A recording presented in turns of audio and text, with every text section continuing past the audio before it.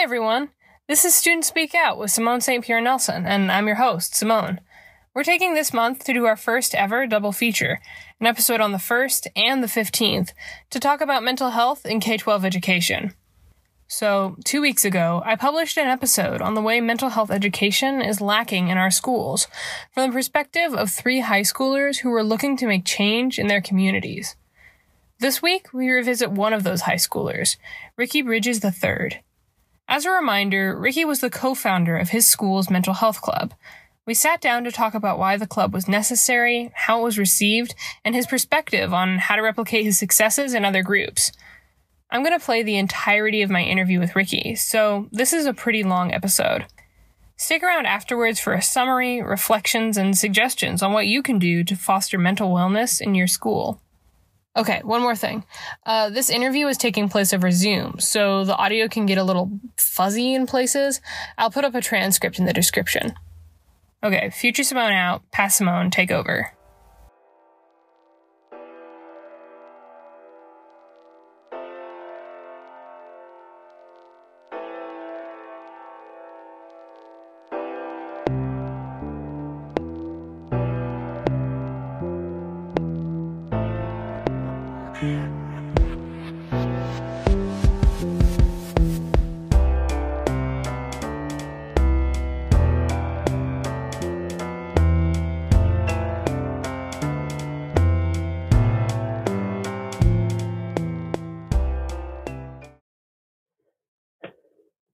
So, could you tell me kind of your origin story? I know that you're the co-leader of your school's mental health club. How did that come to be?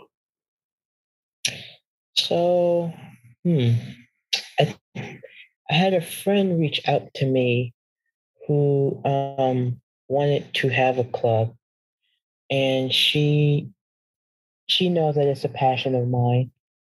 I was doing TikTok videos over the summer where I would do those conversations about things like that, and she knew that I would take interest in it, so she reached out to me to see if I would want to lead the club. I didn't want to lead it. I wanted to do it with her since this was an equal passion of hers.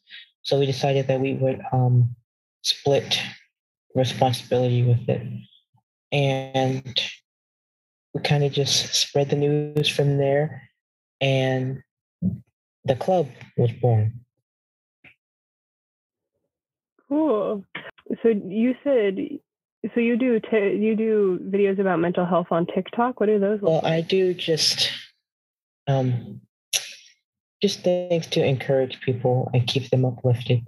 Not so much like, tip videos, but just a little encouragement to make this whole quarantine living virtual school thing a little bit easier for people.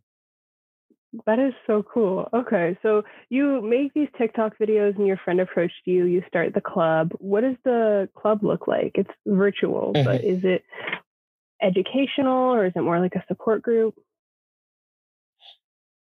So it is an open forum type thing where you just come and you bring whatever it is that's bothering you in the moment. And based on what we know, we'll then address it that way. But we don't have just a lesson plan, then we speak it out. It's what do you need? Once we find out what it is, we address it. Sometimes we don't really have the time to touch into the education because people just want to talk and get it out. And then we all end up sharing stories. And it was only 30 minutes. So you can only do so much in 30 minutes. So we were just trying to be there for one another. And if time permitted, then we had time to then do the lesson as planned. Cool. I'm hearing something that already is I've done an interview with somebody else and we were talking about SEL. Do you have social emotional learning at your school? No, we don't. So some schools have social emotional learning where they stand up in front of students and they're like, this is what depression is. And this is, if your friend's depressed, here's how you can tell, stuff like that. But I think one of the biggest things I've heard doing these interviews is that curriculum doesn't work for people and they tune it out or make fun of it because it doesn't feel real or authentic. And when I've heard people talk about SEL that has been effective for them, it's been because it's personalized and it's asking what they need. So it sounds like in this group, you make a lot of space for the individual. So actually, now that you point that out, we did have that where our guidance counselor would come and I can't even say monthly. It's just, she would just come whenever there was something happening at the school, and then she'd do that lesson, and then that would be it. So I guess we kind of did, just unofficially. Yeah. How was it received? Do you think that people like the guidance counselor days that they came by? It was treated as a joke. People would fall asleep. Yeah. Wow. Yeah. Would the guidance counselor talk about some of the same stuff that you were talking about in your group? Or do you think that the content differed? I mean, the topics were the same, but there was that lacking of personal stories and that interpersonal connection that you need in order for something like that to be taken seriously and not laughed at. It didn't feel like it was a person-to-person connection. It just felt like you were being educated. And not a lot of people like that, so they just didn't really care. And it kind of fell flat. Yeah. And did you have, so then like the next time your club met, you would just, and the guidance counselor wasn't there, you would go back to normal, or did you guys? Well, our guidance counselor didn't meet with us per se, just the school. Oh, with the whole school. Okay, I see. Cool. That's interesting. How big is your club? It's only a couple people. Because people will fluctuate based on what they need. So if they need support, then they'll come. So it's always a different number. There's no set number. There is no, members per se. It's just, you just come for what you need. So it could be as high as like 10 people or as low as 3. It just depends on how your week was going. So that sounds really nice. Are you a school sanctioned club, or like, do you have, I know at my school, we're supposed to have chaperones for every club that we have. So we're supposed to have teachers, but I ran my Dungeons and Dragons club for a while and we never had anybody in the room with us. Is it something like that? So we must have a sponsor. So we have our school social worker and our school psychologist backing us. Solid. Awesome. And are they in the room, or are they just kind of like sponsoring in an administrative way? They both, because if something gets too heavy that we don't have the answer to as students, then they'll chime in as, the educated specialist. That's awesome. It's really cool that you guys have those resources, like having a school psychologist in your campus. How big is your school? So it's over 1,000 people there. And it sounds cool on the surface to have those people there, but not a lot of people know that they exist. So it's almost like they aren't there because nobody knows. Like, I didn't know we had a social worker or a psychologist. You barely know you have a guidance counselor because you can never reach them. So it was news to us, and then news to the school once we told them, hey, they're here, and people didn't know. Did you see like a sudden rise in numbers? Once you were like, hey guys, we have a psychologist, do you think? I mean, I know it's really hard because in regular school, you'd have conversations in the hallways like, yeah, the psychologist. And so now that we're online, there's so much less interpersonal conversation. But how do you think the school at large was talking about it, if at all? I think the if at all part is the part. I think that answers it. I don't think there was much conversation, really. Yeah. Okay. Part of the problem Oh, was our meetings were during people's break time. So they weren't really all that eager to do something else on the computer. They wanted a minute away. So that had a lot to do with it too. And depending on how much work they had to do, they were probably either doing that or doing something else that wasn't on the computer if they didn't have to be. yeah. You guys used your break time to do it. And then I know that you said over the phone that your schedule changed. So now it's been a little bit less regular. What's happened to your schedule? So as children are coming back to school, there are different lunch periods and different your schedule has to bend around your lunch period, and not everyone has the same lunch period, which means not everyone has the same break time, which means there is not one set meeting time. So everything that we had planned, we didn't know we were going to get a schedule change at the end of the school year, like 3 months later. We did like 3 months left in the year. We didn't expect that. So of course it happened because we weren't ready for it. So with those changes, people kind of stopped coming to the meetings. So we weren't able to have a club wide conversation about a new schedule. So things kind of fell apart because we weren't able to have that conversation.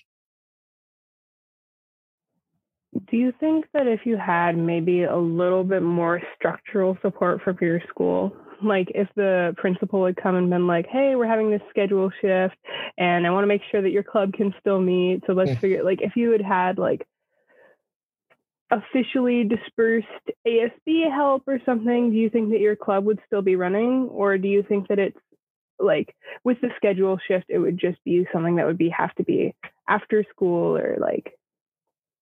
Mm-hmm. That's a good question. Um, my principal knew the club existed and let him know it existed. So whether he kept that in his memory banks is up to him. So he knew. I think support what helps anything really.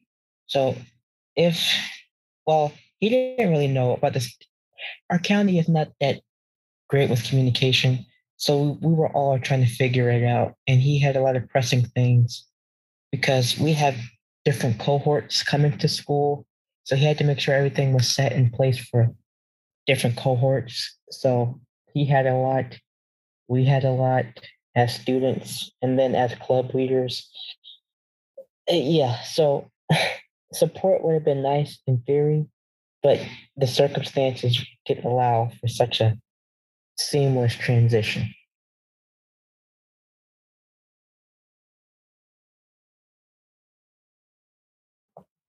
How do you think how do you think other schools could try? Because what I'm hearing is that it was a really effective and nice thing to have while it existed. And maybe even if the word had gotten out a little bit more about it existing and about the counselors being there, it would have been even bigger and more successful. So I'm wondering, like, how can other schools and other students try to replicate the kind of magic that you guys have going on? Because it sounds like you're fostering some really strong connections with one another and holding a space that I don't think like high schoolers are usually not vulnerable enough with each other to be able to have those kinds of discussions, you know? So Right. like, how do you foster that space? So you can't be afraid. You have to just take that initiative. And that's why people stand out as leaders. That's why that word, that label exists, because not everyone is able to take that big step forward. You also have to be okay with being let down sometimes. I think when you envision a club, you envision everyone to be as excited as you are because it's your motivation. But at the same time, you have to understand that doesn't always work that way. That's why different clubs exist for different needs and interests and likes. So you have to be willing to understand that some days you will have a big turnout, but then some days you'll have just your core group. And then based on what your club is, not having high numbers is good because you don't want the whole school having mental health problems. You want to be able to say, okay, most of our school can balance this out. So it's kind of good that not everyone was there, but at the same time, then you wonder, are there people who are afraid that, if they come, they have to face some things about themselves they don't want to face? So assuming that everyone who didn't come was okay, I was okay with having low numbers, because then that meant we were able to focus more on those who needed help, because in theory, everyone else was doing okay. And even if everyone else wasn't okay, we still were existing and we still let it be known that we're here. So it's kind of two ways to look at it based on the numbers and outreach and everything. I think schools have to first know what their classmates need, what their schoolmates need. You would think that people would need this support system, but maybe they don't. Maybe they're okay. And trying to force a problem on people that doesn't exist won't work. So if people are letting it known, I'm cool, I'm good, you can't force them to want to have something like this. But if people need a space, then you create one, then it works. But if nobody's asking for it, if nobody's showing that they need it, then there isn't really a need for it per se. But if people are needing it and there is no space, then someone has to be willing to just run out there and create the space. So that's kind of how I look at it. How do you think adults who are trying to help students create this space for one another can be effective allies without like talking over students or making it feel like an adult run space or like a lesson, because I think like there's a line to walk where it's like, it sounds like it's a really good thing that you have a school psychologist and a social worker there who have expertise, but how do they balance like being able to give that and not talking every time somebody talks, right? So I think that just comes with understanding your role, because they understand it's student led and they are just here so that the club can exist. I think they know not to overstep their bounds, and you kind of just know based on the whim. The children didn't come to be lectured, they came for that connection with other students. So when you kind of just subconsciously have that understanding, you kind of know when to chime in, when not to chime in. Sometimes, I'll ask, since I'm not a psychologist, what would you say, such and such? Since you do know, then they will feed in. So they kind of come in when they know that where they're needed. And if they aren't needed, they'll just lay out and just let us take it from there. When I think about having effective mental health education, I think about how many more resources it's going to probably take. Like, if I was to write policy about this, I would allocate so much money so that it could be an individualized curriculum. So it's like based on what students need, because it sounds like that's what people are saying they'll listen to. But do you think that there's any way that somebody could develop a one size fits all curriculum around mental health, like at all? Because I'm thinking about trying to get textbooks made or trying to get like anything made, and how people who make social studies textbooks are probably going to be like, well, you just put down the information. Like, why do you think that's so different? Another good question. I think history doesn't change. You can always look back at history and say, this is how we got here. Mental health is not the same way because it's a personal, it's very personal type deal. And different ailments have different effects. So you can't tell one story about what it means to have depression because it's different for everybody. So if you're letting someone write a book about it who only has, let's say, half of the symptoms you would get, then somebody else who has the other half is like, where's my support? Where's my education? How do I? So then it's that whole deal of, well, now I'm not getting the help I need. So you can't really take a one size fit all type approach because it's so vast and so different. And that's why having a club like this is hard because you don't really want to say something to set someone off and be inconsiderate or hurt someone to make a problem worse because my perception of one thing is different than somebody else's. And now, while I'm trying to educate you on one thing, I'm not hearing your story because I'm talking about something completely different than what you came to me for. So now it just feels pointless on my end as help, and it feels pointless on your end as someone seeking help because we're both not doing what we're trying to do. So it would be nice and ambitious to try to create one resource for all, but it doesn't really work like that because one diagnosis has so many different symptoms. And then it's almost like, what's the point if this doesn't benefit who I'm trying to help? Are you interested in psychology personally? Are you interested in going into study for that? Or is it just like a need that you saw and then wanted to help fill? Both. Um, I do have an interest in psychology because I think it's just great to understand the brain on that level. And I do want to teach, and part of that is so that students can have that teacher that they can come to and rely on. Kind of teachers I wish I would have had more of that I didn't really get until later, and at that point it was kind of too late. So I that would kind of be my motivation. So I do have an interest in that, and it was also, I guess you could call it a hobby. I don't know how you make psychology a hobby, but you get what I'm saying. So it that hobby plus the want to make it my living kind of coincides with each other. And if you can make your job your hobby, your hobby your job, that's kind of a great deal, if you ask me. I would agree with you. Hey, how did you get started looking at mental health and psychology as a hobby?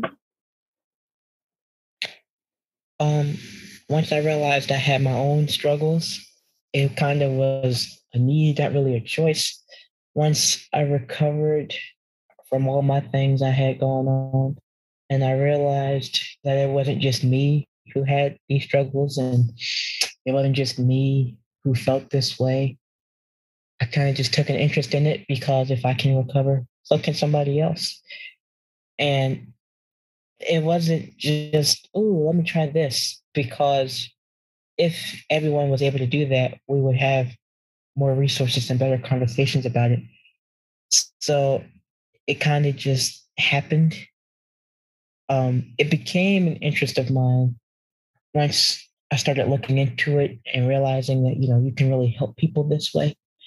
But in the beginning, that's not just something I was drawn to automatically. It was something I found once I was able to escape all the things that come with having your own mental issues.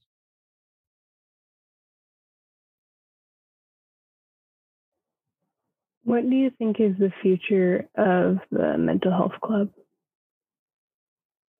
Hmm. Well, I don't think that's up for me to decide. I think that's up to the students, really. As long as students are requiring a safe space, whether I'm leading it or not, it'll still be here. The space doesn't exist or cease to exist based on people. It exists and ceases to exist based on need. The only reason a club such as this should end is when all needs have been met and when all problems have been addressed. But if everybody's need isn't met and if problems still exist, then such a club should not stop existing. So it isn't up to me to say, oh, the club will be around forever, or we're going to shut down after this year. That's not for me to say because that either means I'm ignoring somebody's plea or I've just decided that everyone is okay. So that's not really for me to say. So I can say right now, it'll probably still be around next year because people have to rebound from virtual learning to in person learning. And try to make sure that they retain information so they can be successful next year. So I can say it'd probably be around for another year. And then maybe people will be stressed out in senior year. So maybe it'll be around for that. And then there'll be a whole new group of students who may realize they need this space. So I guess it'll be here for a couple of years, but I won't be leading it because I only have so many years left at the school. But I can say for the rest of my tenure at my school, it'll probably be there till I'm gone. What do you get out of being able to lead this group? Is it like, by sharing your experiences, is it like a support group where it's healing for you also, or is it just something that you want to be able to give to other people? Why are you compelled to do it as a person? So part of it is old wounds that still need healing for me.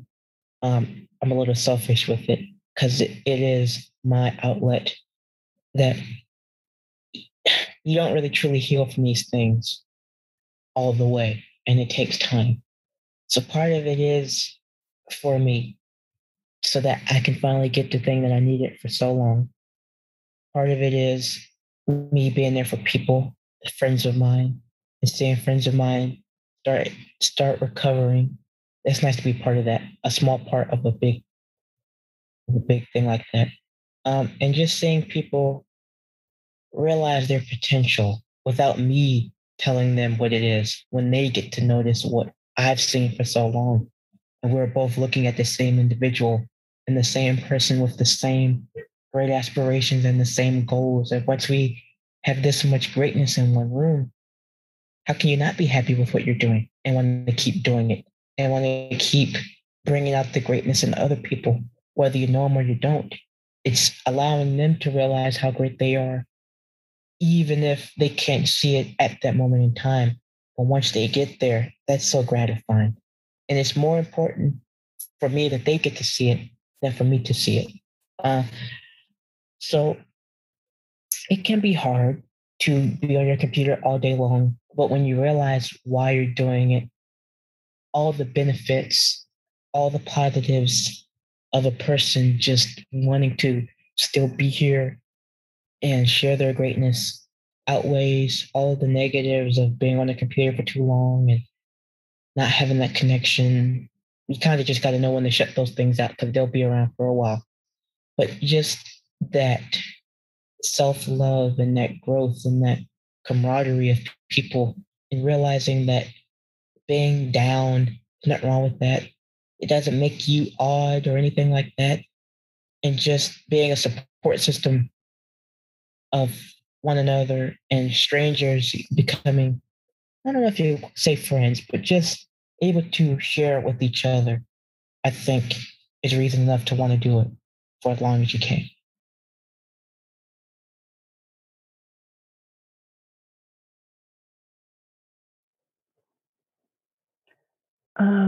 Are there any questions that you thought I'd ask you or that you wish I'd asked you that I can ask you now that you think would be important?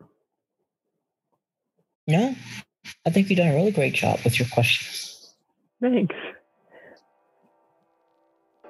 I'm trying to ruminate. This has been a really, really great interview, Ricky. I really appreciate you taking the time. But I'm glad that's worked out for you.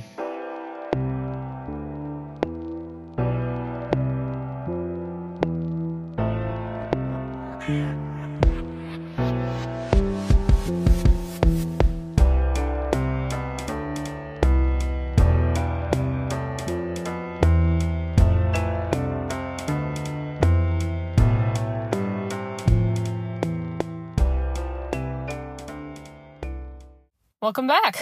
So, if you're like me, you're probably somewhere between overwhelmed and inspired. The Mental Health Club has a lot of things going for it that regular mental health education doesn't. Things that Ricky credits with the club's success. Choice attendance, individualization, adult intervention only as needed, and a prioritization of open dialogue over prepared lessons. But how can we make something with all those secret ingredients at your school? And on top of that, try to ensure its resilience through schedule changes and school events. There are a few resources that can help. First of all, I'd be amiss not to plug another episode of this podcast, our pilot actually, on civic engagement. My interviewee, Balkis Muhammad, had some great ideas on how to get an interest group going in your school. Next, I have a few articles to read for theory's sake. An NPR story that really helped me understand the scope of this issue, a Medium article by Sean Ginwright on the future of healing, and an academic paper on mental health in schools that was really comprehensive. And finally, I have some resources from Student Voice's resource bank. All of these links are going to be in the description for you. Okay, so that was part 2 of our Mental Health Month. Thanks again to Ricky Bridges III for being my interviewee. If you want to help out the show, you can subscribe to the feed and leave me a review on Apple Podcasts. To learn more about Student Voice, you can check out our website at stuvoice.org. And if you have any feedback, send me a suggestion at simone@stuvoice.org. As always, special thanks to my mentor, editor, and friend, Yvonne Mahesh, and to the rest of the Student Voice team. Your support is invaluable. The show's theme, as always, is Slow Fall by Henry St. Pierre Nelson, and thanks for joining me today. Take care of yourselves. Later.